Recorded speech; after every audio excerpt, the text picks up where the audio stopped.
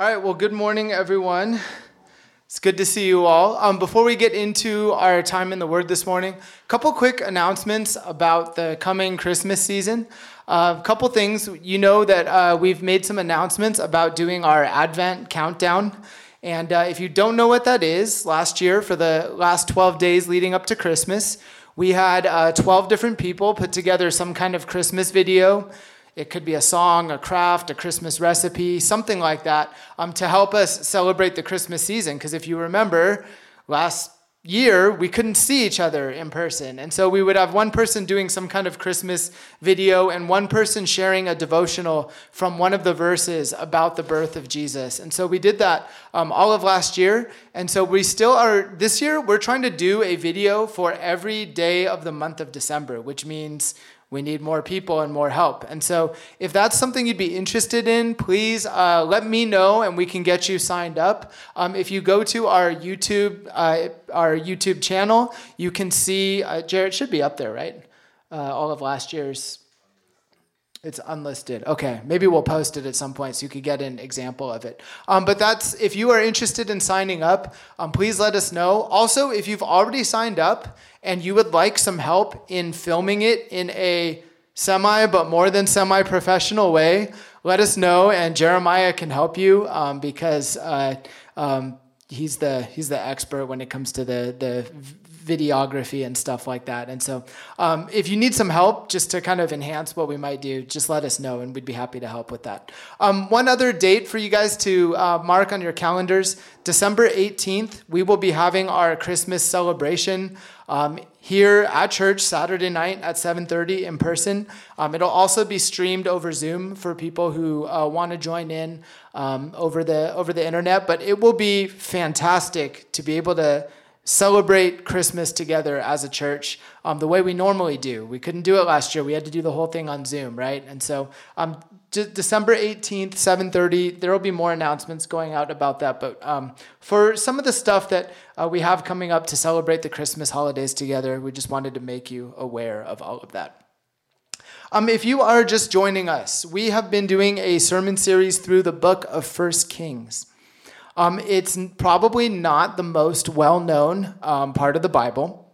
And as we started chapter 12 last week, Daniel introduced us to a couple new characters who have similar names, but it's probably the part of the 1 Kings story where even if you've grown up going to church, this is probably where you stopped reading. If you've been reading in the Bible, you know who Samuel is, you know who David is, the story of David and Goliath. You might even know about Solomon and the building of the temple. These are some of the more major characters, but we're going to look at two very interesting characters today that we may not know that much about, but I actually think are very important for us as we consider what God's word is trying to teach us from the book of 1 Kings. Even the name of 1 Kings, like the word king is there. And so it talks about leadership and authority and what that looked like in the history of God's people. Now, I've shared with you guys before, I was a history major in college. I mean, I didn't study that hard, but, in theory, I know a lot of history. But there's multiple versions of this quote that you've probably heard. Like, it's attributed to a couple different people in history. Churchill's one of them. But there's a couple different versions of, maybe you've heard this before, those who forget history are condemned to repeat it. Have you heard something like that? I see a few nods. The rest of you are like, Dan, stop being such a history nerd. Like, what's wrong with you? But I really think that's the amazing blessing that we have from seeing the history of God's people, even the very broken parts. Because, spoiler alert, today's message and next week's message, these are not very joyful, happy, positive passages. But I think they're so important for us to understand more of who God is and how that might be of great use for us in our lives as we get to experience a relationship with the living God. And so, if the name of the book, Kings, gives you this idea of leadership, a king is someone who is in great authority and power, some kind of leader. I was thinking about leaders that have influenced my life this week. And I remember when I was in 4th grade in elementary school, we got a brand new principal. Now, if you're in elementary school, you probably don't really pay attention to or care that much about who the principal is. unless you're in trouble all the time, it probably doesn't matter, right? But I do remember when I was in 4th grade, I started serving on student council or like the student leadership, where the principal would help us make decisions for our school and help kind of guide us as students to be leaders in our schools. And we could see from this new principal when she came in, when I was in 4th grade, so I had 2 years with her, 4th grade and 5th grade, there was something very different about her. Like, she was more personable to us as students. She tried to get to know us in ways where I thought, like, normally when you're in elementary school, you're like, I don't want to know the principal. If I know the principal, that means it's more likely I'm going to get in trouble, or like they're going to catch me if I'm doing something bad. But there was something, there were things that were really different about her that I thought were very interesting. And she stepped into a very challenging school. Without going into all the details, the elementary school that I went to, she really, when she came in, we had even in elementary school, this sounds crazy, but we had a pretty bad kind of racial and also like socioeconomic divide that was kind of turning into a pretty big issue within the school. And so she had all these ideas of how we could be more active in our school, how the students could take more ownership of it. But she also had a pretty big job dealing with how do we deal with like students fighting each other because they look different than each other, or like one comes from a background that's much more wealthier than another. She had some really big problems to kind of address when she came in as a principal that really, I think she tried to deal with, but really never got solved. And that's kind of the tone that you see in the book of 1 Kings. God's people, after experiencing a brief period of prosperity, they are now spiraling into a pretty bad place. And what kind of leadership would arise during this time is a big issue in this passage. And so we're going to look at 3 characters in our passage today. And so we're going to see, actually, before I introduce the characters, let's do a little bit of review just so we remember the context. Where we have been in 1 Kings up to this point. We've seen the establishment of peace in the nation of Israel. In the Old Testament, the nation of Israel, God's people, they had gone through all kinds of stuff up to this point. When you get to the book of 1 Kings, there's the creation story, there's Noah and the ark, there's the slavery in Egypt, Moses bringing God's people out of slavery, and then God's people turning to worship idols and turning away from God. There have been cycles of high points and low points. And we have just actually witnessed one of the highest points in the history of God's people when they built the big, beautiful temple that King Solomon built. We talked about that a couple weeks ago. And so the reason they could not build this temple was for a while, God's people were so subject to the violence from neighboring countries that would come in and be a threat to them that it took a long time through the kingship of David to be able to establish peace in Israel, to be able to build a temple where it wouldn't just get destroyed right away, right? And so it was really a big deal that God had led his people to a place where after cycles and cycles of all kinds of just being subject to foreign nations, where they were dominated by other people groups, to finally be able to build God's temple and have this big, beautiful, established place to worship God. But we also saw that towards the end of Solomon's life, we saw that even though God had blessed him and had been leading him, and Solomon had been operating by God's wisdom, as Solomon gets into his old age, he marries many foreign wives, and he starts compromising and not only being devoted to the God of Israel, but being influenced by all these other gods around him. And that leads him into unfaithfulness in a lot of ways. And a couple weeks ago, Daniel talked to us about Proverbs 4:23, the importance of guarding our hearts and keeping our hearts and worshiping God alone. Now, that has not happened at this point in Israel. So even though they have achieved this really high point, we are now back on the downward spiral again. And as God's people try to pick up the pieces and try to figure out how do we live life at this point in the story, we're going to see 3 characters that we want to look at.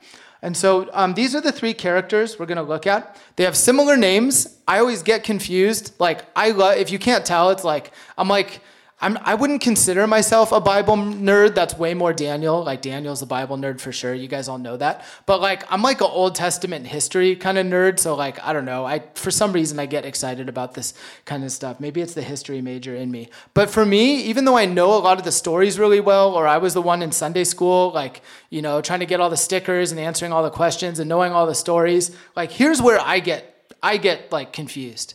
And so we need to have a good, firm grasp of who the characters are if we're going to allow God's word to speak to us through our passage today. So we're going to look at Rehoboam. And Daniel described him last week as the one who's trying to decide Israel's future. He is the son of King Solomon. And you kind of get this picture of him as the uncertain politician in these chapters that we've started last week and that we're going to keep on reading today. And then you see Jeroboam. This is why it gets confusing. The names end the same, but they're different. And he is going to be a very different type of leader. You could call him an innovator in a lot of ways, but what we're going to see is it's not for good reason and not for good purposes. And finally, the third character that we want to think about is not a human person, but what is God doing in the midst of this? So God is the third character that we're going to look at in this section today. So those are the three characters we're going to take a look at. And where we left off last week, in 1 Kings chapter 12:15, it says this, and this will kind of lead into where we're going today. It says, so the king did not listen to the people. This king is referring to Rehoboam, the first character we're going to look at. The king did not listen to the people, for it was a turn of affairs brought about by the Lord that he might fulfill his word, which the Lord spoke by Ahijah the Shilonite to Jeroboam the son of Nebat. All right, now, this is an important verse that we are going to finish with, but where we left off last week was Daniel was saying, where we're at in the book is that now God's people, as a punishment from turning away from him, are now experiencing the consequences of what it looks like not to involve God in their society, in their decision-making, in their own lives. And everything that we're going to see today from the first two characters is pretty negative. And it gets worse. Like, it's going to get worse before it gets better. But fortunately, the blessing that we have as people who are learning about God's word today, we have the whole story where we get to see why there's purpose and why God is doing what he's doing. And so even though there are a lot of broken decisions being made by these different leaders, God is in control and he's doing it for a reason. Now, for us as humans, when God does something in our lives that we have a hard time understanding, and for those of you who are a part of our church, you know we have had more than our fair share of tragedies in this last season, and it's been tough. And we often ask ourselves the question, like, God, why would you do what you're doing? And many times we have to wait a long time for the answer. And so I hope that by the end of this message, we can look back at this passage and see God did have a reason for doing the things that he's doing here.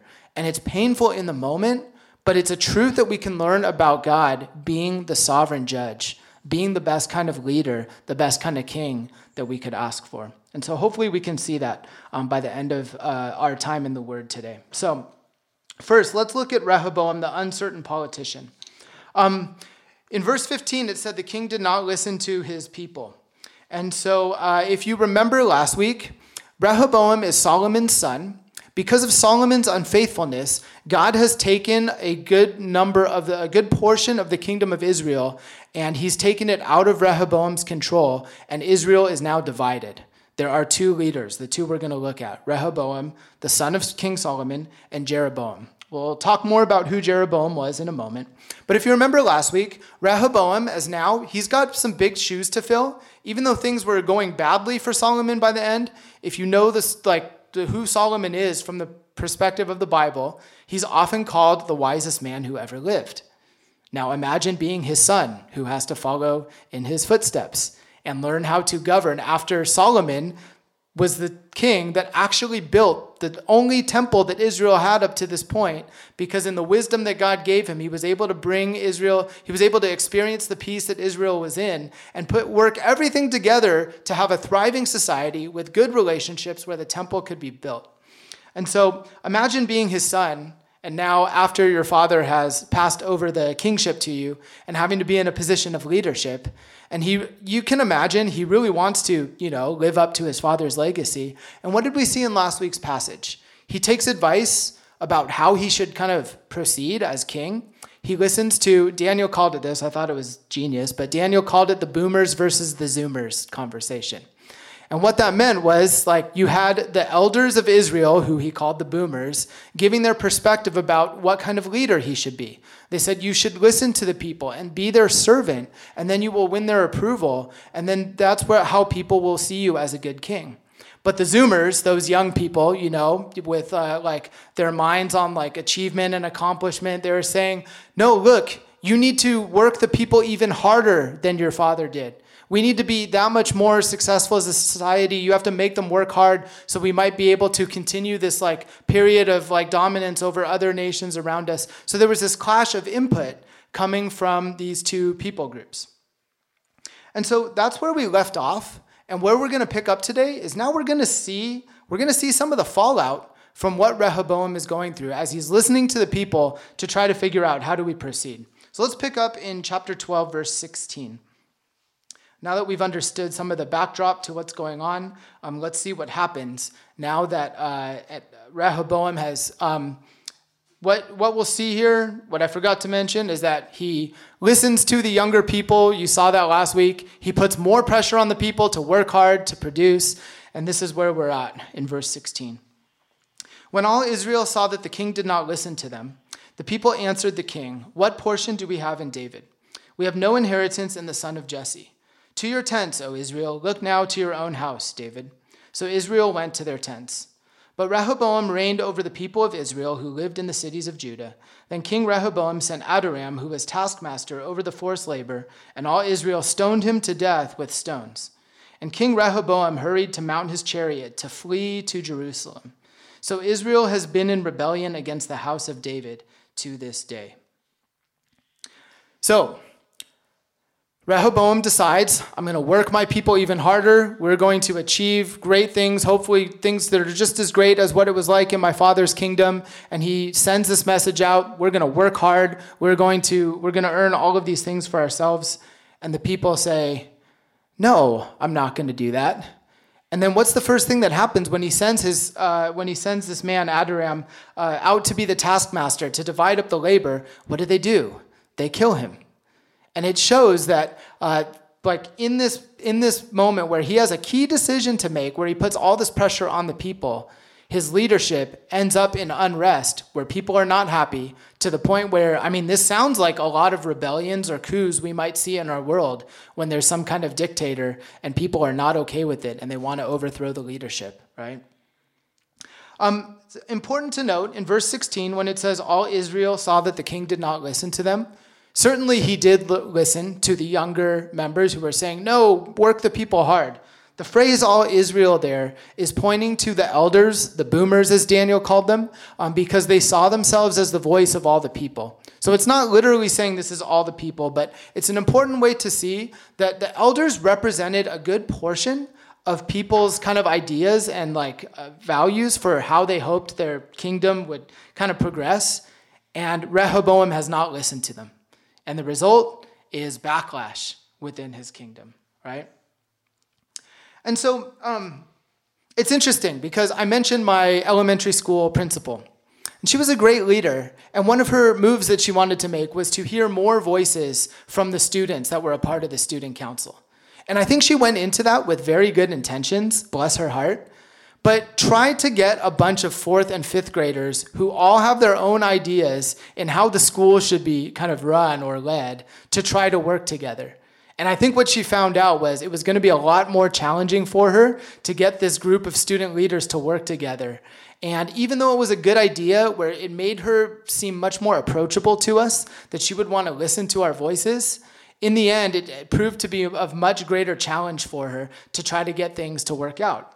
And this just shows really how hard leadership of people in our world is. If you pay attention to politics at all, especially in the last election cycle, and even in the times leading up to that. Now with the presence of social media, where anyone can voice their political opinion, like on social media, like very easily, there are millions and millions of ideas, and it's seemingly a lot of unrest. And it's a hard thing. So Rehoboam was in a difficult position. He was the son of his father, who was super successful. Most of the kingdom was being torn away from him. And so now he's trying to figure out, how do I best make a decision for the future of the people I'm in charge of to try to make things work for us as a nation? And this is the first thing that happens. He makes a decision and people rebel. They kill one of his leaders.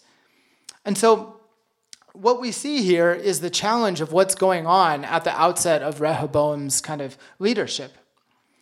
And this is interesting because you can see how political like his position is. Like he's listening, he's taking advice from both sides, he's weighing it, and then he makes a decision. But here's the thing about leading people in our world. Like, has politics ever perfectly satisfied any of us?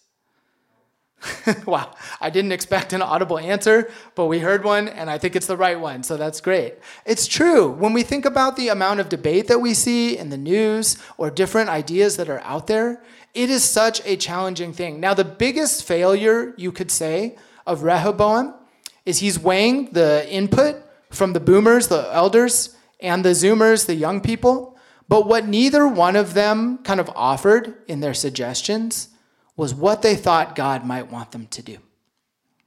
There was the elders who said, represent the people, and you could argue maybe they would have a closer idea of what God might want for Israel. But in both cases, they are both presenting their human ideas of what they think would be best for Israel. And that's where the backdrop of this is so important, where this is a cycle where God is showing Israel what will happen because King Solomon, before he passed the leadership on, had stopped walking with the Lord, had stopped seeking God's wisdom. And what this shows us is there are all kinds of human ideas that we can have, but he can't make each group happy. Even the best politicians that we have cannot make every person happy. If you make a decision, you are always going to run the risk of alienating some people and causing some backlash, and that's what happened for Rehoboam. And so you see that in his youth, in his inexperience in trying to start this kingdom, he turns to different people to listen to their voices, and he's very concerned with, okay, how do I make the best decision? And it backfires on him. And so what do the people do? They rebel. And so this is interesting because then when we get to verse 20, that kind of introduces us to the next character we want to look at. So we've seen Rehoboam. He's in a tough place. His dad was known as the wisest person in the land, and he's got big shoes to fill. And then he tries to make a decision out of leadership, and it backfires, and there is unrest amongst the people of Israel. So what happens when there is a leader that makes a bad decision that kind of affects a lot of people? Very naturally, as humans, we say, well, maybe another leader. Maybe there's a better leader that we can turn to that might help us. And what we're going to see is as they do this, as God's people do this, it actually gets worse. And so in verse 20, after we see this, after we see all the details that happened in the early stages of Rehoboam's leadership, it says this: when all Israel heard that Jeroboam had returned, they sent and called him to the assembly and made him king over all Israel. There was none that followed the house of David, but the tribe of Judah only. And so after this unrest that comes from Rehoboam's leadership, people turned to Jeroboam to see maybe this guy has the answers. It didn't work out with Rehoboam, so maybe there were many people within the nation of Israel that thought maybe this guy is a different kind of leader. Now, what we've seen previously in 1 Kings, I don't remember if we mentioned it in our sermon series or not. If we didn't, it's okay, because I'll share the context. But Jeroboam was one of the foremen in Israel under Solomon. He had a good reputation, but eventually he shipped out to Egypt for a while during the transition of the kingship from Solomon to Rehoboam.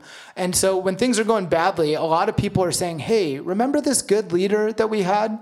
Maybe if we put him in control, maybe that will be good for us as a nation. And what we're going to see is that ends up being perhaps the biggest disaster for his followers and for God's people at this time. So we've seen a picture of Rehoboam, the uncertain politician, the one who's trying to meet the needs of the people. Now, Jeroboam is an innovator, but we're going to see not the good kind. And so in this really kind of chaotic situation that God's people are in, this is what we see happen, starting in verse 25. It says, "Then Jeroboam built Shechem in the hill country of Ephraim and lived there. And he went out from there and built Penuel. And Jeroboam said in his heart, 'Now the kingdom will turn back to the house of David.'" These are important verses of context. So I just had us read verse 20. And there were many people who knew who Jeroboam was. He had a good reputation. And so people wanted to see if we put him into leadership, maybe he's the one who's going to lead us. Verse 26, we may not catch this perfectly, but what he is worried about is people not supporting him and going back to Rehoboam to be their leader. I mean, this is the problem. Can you imagine, just for a second, if in the United States of America, we had two presidents? What that would be like? And we've often seen that we've seen that when people feel a great amount of disinterest in government, when their candidate that they want to win doesn't win, and people want to hold tight to their ideals. It's a very, very challenging thing. And if we could imagine how bad that would be for our country, because I think it would be, this is what the nation of Israel is dealing with at this time. People supporting different leaders. And you see with Jeroboam, even for him, one who is very popular with the people, he's worried, I'm going to lose my influence. And so he makes a series of decisions to try to earn the favor of the people. Because he's concerned about when he says in 26, the kingdom will turn back to the house of David. That is referring to Rehoboam because he's the son of Solomon. He is a relative of David. So he doesn't want to lose this power. So what does he do? We see this starting in verse 27. It says, "If this people go up to offer sacrifices in the temple of the Lord at Jerusalem, then the heart of this people will turn again to their Lord, to Rehoboam, king of Judah. And they will kill me and return to Rehoboam, king of Judah." So the king took counsel and made 2 calves of gold. And he said to the people, "You have gone up to Jerusalem long enough. Behold your gods, O Israel, who brought you up out of the land of Egypt." And he set one in Bethel, and the other he put in Dan. Now, the temple, the big, beautiful temple, had been built in Jerusalem. And so in order for us to understand what's going on here, we have to do some geography. I'm also a huge geography nerd. If you're not, then bear with us because this stuff is important, even if it maybe seems uninteresting. When I was a kid, anyone watch the show, Where in the World is Carmen Sandiego? It's I'm showing my age here. Oh man, okay. Some young people know it. Okay, I'm excited now for a second. But anyway, this is the geography that really matters. Jerusalem, if it's kind of in a location where people would come to be able to worship in the temple and make sacrifices in the temple, as were a lot of the traditions within Israel, Bethel is just to the north of Jerusalem. And then Dan is way up further north. And so what this meant is now, Jeroboam is thinking, if people go to Jerusalem where Rehoboam is at, that's kind of his territory of influence. If people go there, they might not want to come back. They might see that's the center of worship, and they might be influenced in some way, and I might lose some of my power. So what does he do? He creates alternate locations to be able to worship at. Now, for some people, they might have thought, wow, my commute just got shorter.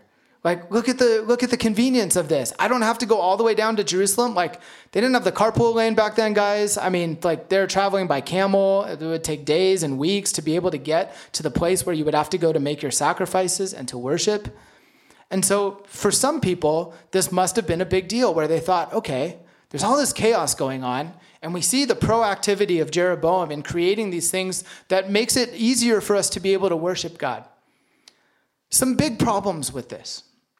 If you know anything about the history of God's people, golden calves would not be the way to do it. If you know the story of God's people being in the wilderness, when Moses goes up to communicate with God, he comes back down the hill and he sees that his brother has made a golden calf for people to worship. They were waiting for Moses to come back with instructions from God, and they got tired of waiting, and so Moses' brother made this golden calf that they treated as their God. One of the biggest distinctions of the God of Israel that made him different than all of the other worshiped beings in this time and in this general location is that there was no image of God. He wasn't in a type of animal, as you saw the statues in a lot of foreign lands. And even when they built the temple, they had the Ark of the Covenant carrying the law of Moses, the 10 Commandments, into the center of the temple, the Holy of Holies. But there was no visual picture of God. Because God, being the Lord of the universe, the one true God of Israel, he was not going to be defined by some kind of image. People would view him as the God of this universe. They would see the ways he was faithful to him, but he wouldn't be defined in an image. And so the fact that this golden calf was built hundreds of years before it happens again here, and not just once, but twice, would be a huge deal to the nation of Israel, and not in a good way. It would be a way, and really what we see here is in Jeroboam's decision-making and in his innovation as a leader, he is infusing his own ideas into what it means to worship God. And that is extremely dangerous from the position of power that he's in. God was like, we might not understand this because we're like Asian American, it's 2021, so we don't get the cultural context, but this would be the worst thing you could do as someone that's a part of God's people back in the Old Testament times, to bow down to an image, a graven image. Why? It's an image that's carved by man. The God of the universe was not meant to be captured in a form like that humans could think of. Because here's the subtle thing that we don't realize. When we start to infuse our own ideas into how to worship God, then how do we know that we're worshiping God fully? How do we not know that our own human ideas that we could say might, but that are always have some form of sin or self-interest in them, how could we include that in the worship of God? And that's what was happening for God's people here. So Jeroboam makes a decision that gets people to follow him. But to this day, I didn't know this until we were meeting to kind of discuss this passage with Daniel's dad. He helps us prepare for our sermons. He said, yeah, Jeroboam was pretty bad, so bad that he actually had a sin named after him. Like, I know in my own life there's a lot of sinful things that are not good, but I'm thankful there isn't a sin named after me. But there is, like, if you Google the sin of Jeroboam, it's there, and you can read about what's happening here. And now it was bad enough that Rehoboam, like in his uncertainty as a politician, was leaning on human understanding and not the wisdom of God that he would have had access to. But what we see here is it is far worse what Jeroboam is doing to be able to infuse his own ideas into how to worship God and get people to follow along with that.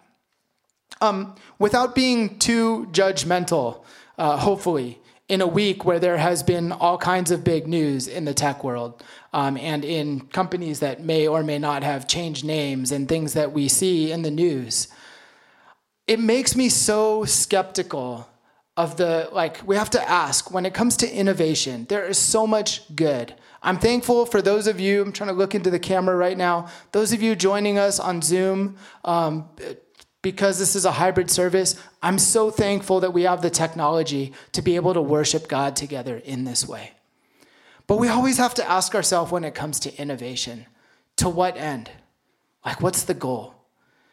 And when I think about our world and all of the inventions and all of the technology, I'm not saying technology is bad.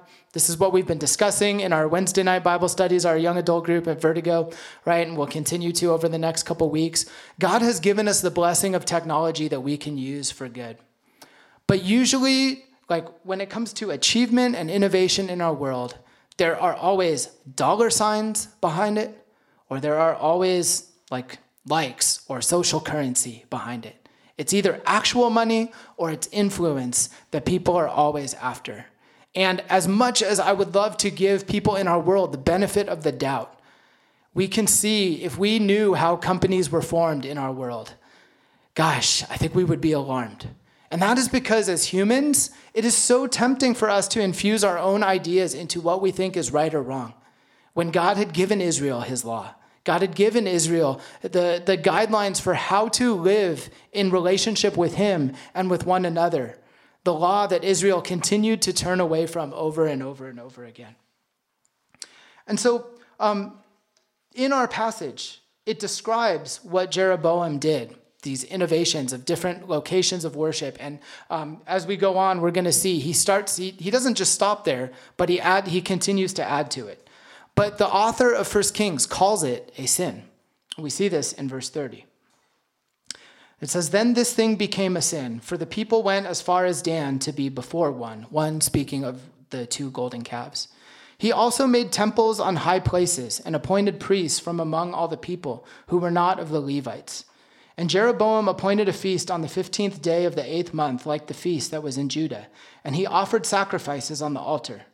So he did in Bethel, sacrificing to the calves that he made, and he placed in Bethel the priests of the high places that he had made.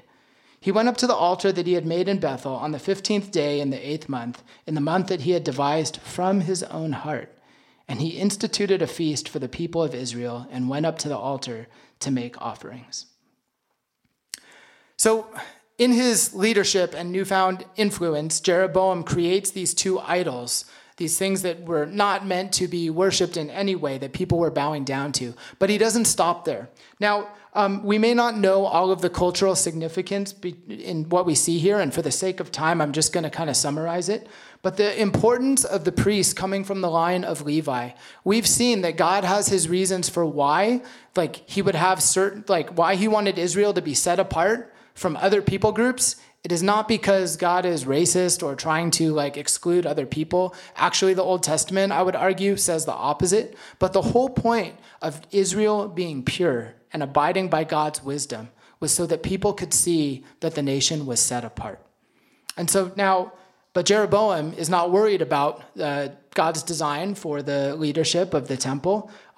Of course not, because he's made up his own worship places at this point. And then he goes on to change around some of the details of the feasts and the sacrifices that would have been really important for the worship of God's people. I'm so glad we live in the New Testament, because I can't keep track of all the sacrifices they had to give. Praise God that we live in a time where Jesus has changed so many things. That's a big picture theological thing for us, but so we don't have to keep track of all that. But the fact that he was changing around the dates and the times and the names and these things that are going on shows he's really going far down the rabbit hole now in really creating his own system of worship. Imagine for a second if Daniel and I said, "Hey guys, we're going to celebrate the birth of Jesus, but we don't want to wait until there's all the Christmas traffic. So we're just going to move up Christmas to be October 15th. That way we have Christmas to ourselves and we can just celebrate it. Things will be cheaper. All the Christmas decorations, they won't have raised the prices yet." Imagine if that happened. Now again, the date of when Jesus was born is a separate subject that we don't have to go into right now, but that's not the point. This would be such a huge deal for the people of God to be following one person who is arbitrarily making up where they worship and how they worship and what the details are. And that's a very scary thing. And the author describes this as something that became sin, because people are spiraling further and further out of control in how they are trying to connect with God. There's a very famous verse in Matthew 18. And having Greg as my youth leader when I was in youth group for many years, he always said this was a very scary verse to him. And as the one who oversees our youth group, it's a scary verse for me as well. But in Matthew 18, Jesus says this. He says, "Whoever causes one of these little ones who believe in me to sin, it would be better for him to have a great millstone fastened around his neck and to be drowned in the depth of the sea." And what Jeroboam is doing here is he is using his position of influence to get people to change how they worship based on decisions that he is making as a human arbitrarily. The system of worship had been set up the way it was by God, given to God's people as what was meant to be a blessing for how God's people could function in society and enjoy their relationship with him and enjoy their relationship with one another. And yet Jeroboam is leading people astray. It's a sobering verse because as leaders, and I'm not just saying this for myself as just one person, but I praise God that we have good leaders in our church. I'm thankful for the Vertigo leaders meetings that we have. I'm thankful for the youth counselors we have in our church. I'm thankful for the watchman group that we have combined with the Chinese side to make decisions together as a group. And with leadership, though, comes like such a cliche, but it comes great responsibility. You are in a place where you have to decide, how do we lead people? And sadly, in our world, there are people with very natural leadership gifts who have their own personal agenda the way Jeroboam did. Because remember, the whole point of this is he doesn't want to lose his power. He wants to increase in power, so Rehoboam isn't a threat to him. Like that was the whole kind of backdrop to like the ancient Near East at this time. And so he's driven by that. That's why he's making up all these dangerous things. And so I'm thankful that I can be surrounded by leaders in our church where hopefully we're not going to make any decision without prayer, without asking, what would God have us do? And to see how God would be the one who would help lead us and guide us. And that brings us to the last character that we want to look at.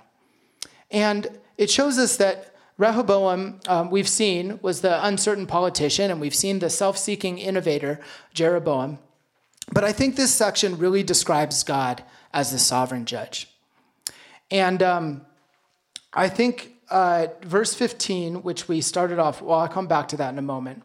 But contrary to these characters that we've seen, God wasn't seeking the popular opinion the way Rehoboam was, taking input from both sides and deciding which one am I going to lean on. God wasn't being guided by innovation the way that Jeroboam was, coming up with new ideas. But the interesting thing about why Israel was in this position to begin with, why all the chaos, it was because people had ignored God's wisdom. And if you remember, when Solomon had this dream as he was beginning his rule, before he built the temple, before he was able to bring Israel to a place of peace, he has this dream where he gets to interact with God and ask God for wisdom. And this is what God says to Solomon in that dream at the outset of Solomon's reign. This is in 1 Kings 3:14. We read over this not too long ago. And God had said to him, "If you will walk in my ways, keeping my statutes and my commandments, as your father David walked, then I will lengthen your days." Now, fast forward to the next couple chapters. The temple was built. We saw how big and beautiful it was. If you were an Israelite, just a couple generations before this, you would never in your wildest dreams have thought our nation would have peace and security enough to build a temple like this. And it shows that God is faithful to his promises. Like God had promised David who had his own checkered past, but had his heart set on wanting to worship God and wanting to build a temple. And God said, I'm not going to build it through you. You've been a man of war, securing peace for the people of Israel, but I will build it through your son. And one generation later, you see the biggest, most beautiful, most decadent temple that was able to be built. And it shows how God was faithful to his promise to his people. But what we have to learn about God is that it can't only work one way. We can't only view God as saying, like, oh, when God is faithful to his promise and he gives us something good, like good by our definition, then we can think, oh, yes, God is good and he's worthy of our worship. But what we see here is God, in allowing all of this chaos to happen, he is showing this is what happens when you don't seek my wisdom. When you don't seek my guidance, chaos happens. And we see this in our world. The more we try to live life based on our human wisdom, we never know when it's infused with our own self-seeking tendencies. That's what it's like to be human. And that's why it's such a blessing that we have the wisdom of God. But when we choose to ignore it, this is what the world looks like. It's not that hard for us to imagine it because we can see it on the internet every day. This is the chaos that our world lives in. Now, if God had made this promise to Solomon where he said, if you will walk in my ways, then I will bless you, long will be your days.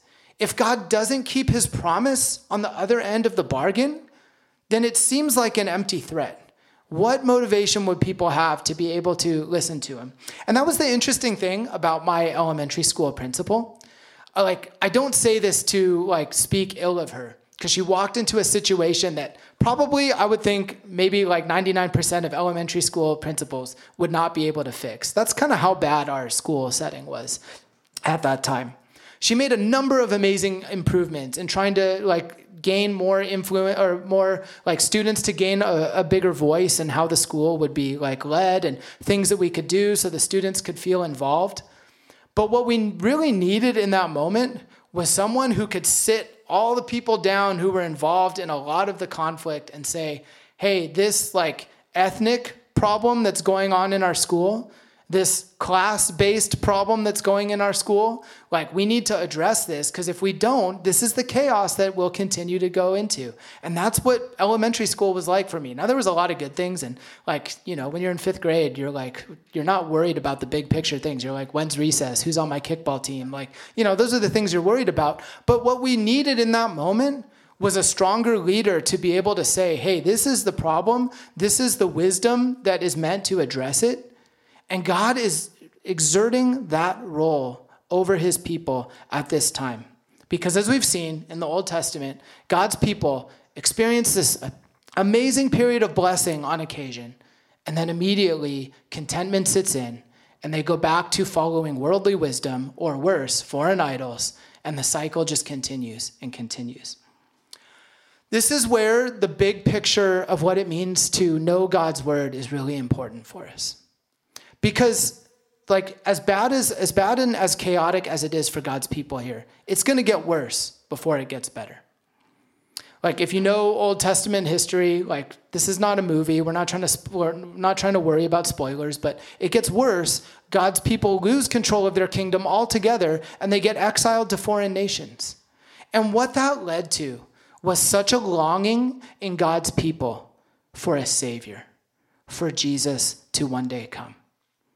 And I'm thankful that we here in 2021, we can look at the history of God's people. We can see, where did they go wrong? They inserted all their own ideas in how to worship. They wanted to follow their own ideas. They wanted to follow popular human ideas and forgot about the wisdom of God. We have the blessing of hindsight to be able to go and read God's word and see, this is where God's people went wrong. This is what it looks like when my life is not governed by the wisdom of God. And the point of this is not to, the point of me sharing about my elementary school principal is not to speak ill of her. Honestly, I thought she did an amazing job. And I said, she walked into a situation where it was probably beyond the help of any earthly leader.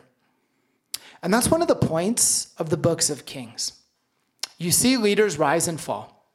Even the good ones have their very broken moments. You see that in David. You see it in Solomon. But perhaps the biggest message of the book of Kings is for us to see that really, in all of the inadequacies that you see in human kings, does it create a longing in people for the one true king, who is the best ruler, who has the best kind of wisdom, who is faithful to all his promises, even when it's a period of prosperity, or when we need to learn the hard lessons of discipline and what it looks like to lose everything in order to say, I need to turn my heart and my worship back towards God. And that's really the heart of the message of Kings. And that's where I'm glad we are able to read through God's word and see this, and see that when Jesus came, he was a very different kind of king. He would listen to people and understand people, but he wouldn't allow people to affect what his message was about the kingdom of God. He wouldn't seek how to do things out of earthly convenience or out of earthly wisdom, but he would lean on the wisdom of his heavenly Father. But if you want a very different picture of wisdom and what it means to impact our world, imagine what it would look like to die on the cross. And say, this is the example I am going to set of what it means to be a loving God, a loving heavenly Father, where I'm going to make everything right, not by exerting my own power and influence, by saying everyone else is subject to me, but to subject myself to them, to lay my life down on the cross and to be crucified, to take on the sins of this whole world and to show a very different kind of leadership. Man, we've been through all kinds of crazy stuff during the pandemic. And what I've learned is the more time I sit in front of my computer, the more YouTube rabbit holes I go down, the more like ways that I have time to myself to think about things, it is so easy for me to develop my own ideas of like what is good, what is best, what is right, what is wrong. And we see that in a lot of the arguments that you'll see in comments sections. Like the time that we've had, the abnormal amount of time that we've had to ourselves can very dangerously foster this idea that we think we know what's best. But may we not lose sight of the wisdom that comes from knowing God. Wisdom that Solomon put into practice for a season, and you saw just how amazing it was for the people of Israel. Now, we want to be careful here, and we want to say, just because if we live our lives trying to seek God's wisdom, it doesn't mean that we're going to be blessed in the way that Solomon did, like financially. That's not the point. But the idea is that when we are at a loss for wisdom, at a loss for like how to guide our lives, do we trust that God knows how to lead us and will give us the best answers that we could ever experience? It may not look like a cookie cutter Silicon Valley life. It may look very different. And yet the wisdom of God, I think, is so important for us during this really uncertain time where it is so easy for us to get our own ideas, to like start to see how that might affect our worship. Can we use this time that is so uncertain, brings about a lot of anxieties in us, to cling to the wisdom that God has given us through his word and to see how that might really bless our lives? I think that's a huge benefit that we have from being able to look at the history of God's people and to see how do we not repeat the same patterns that they experienced in their lives. The amazing thing about God that we'll see throughout the rest of the Old Testament is how gracious he is in bringing Jesus to this earth. And when we lose our way, like God is gracious and he's always willing to forgive us, just as we sang in that song. A broken heart and a contrite spirit you have yet to deny. But God can't take us back if we're not willing to receive his wisdom and being able to experience like some of the hard truths that we have to see. And in his infinite wisdom, God knows when to be a God of blessing and when his people need to be caught by attention to turn their hearts back towards him. And so we're going to see some of the further consequences of how bad this gets next week. And so the next section honestly isn't that much different than today's. This is kind of like part one of what we see in the chaos that exists when God's people choose to ignore the wisdom of God. And I hope that we can see the blessing that we have a very different type of king, a very different type of leader, one that would lay his life down, that we can worship and that we can turn to his word to lead and guide us in the uncertain days that we live in.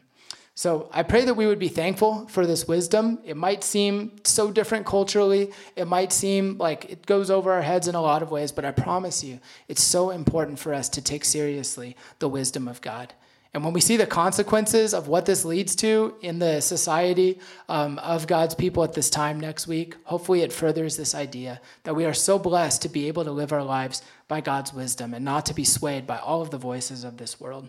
And so I pray that that would take root in our hearts, that we would see the blessings of God's wisdom that we have. Let's pray together. God, we thank you for your word. Lord, we know there are harsh truths that we have to learn. To experience pain when we turn away, and to see how you, a gracious and loving Heavenly Father, might receive us back in the moments where we realize, God, that we need you, that you are God, that we are man, we are sinful, we are broken, we are self-interested, and God, we need you to lead and guide us. God, I just pray, Lord, heavy as this message is, that we would see the truth that's there and that it would set us free. God, that we wouldn't be looking for all the answers in our world in a political candidate or in some charismatic leader that we think has all the answers, but that we could see that there's this God of this universe who loves us, who wants to be involved in our lives, who wants to lead us and guide us through all the things that we experience in our lives. And Lord, we thank you for the blessing of being able to hear from your word, to lead us and to guide us into truth. So we thank you for this time. We love you. We pray this in Jesus' name. Amen.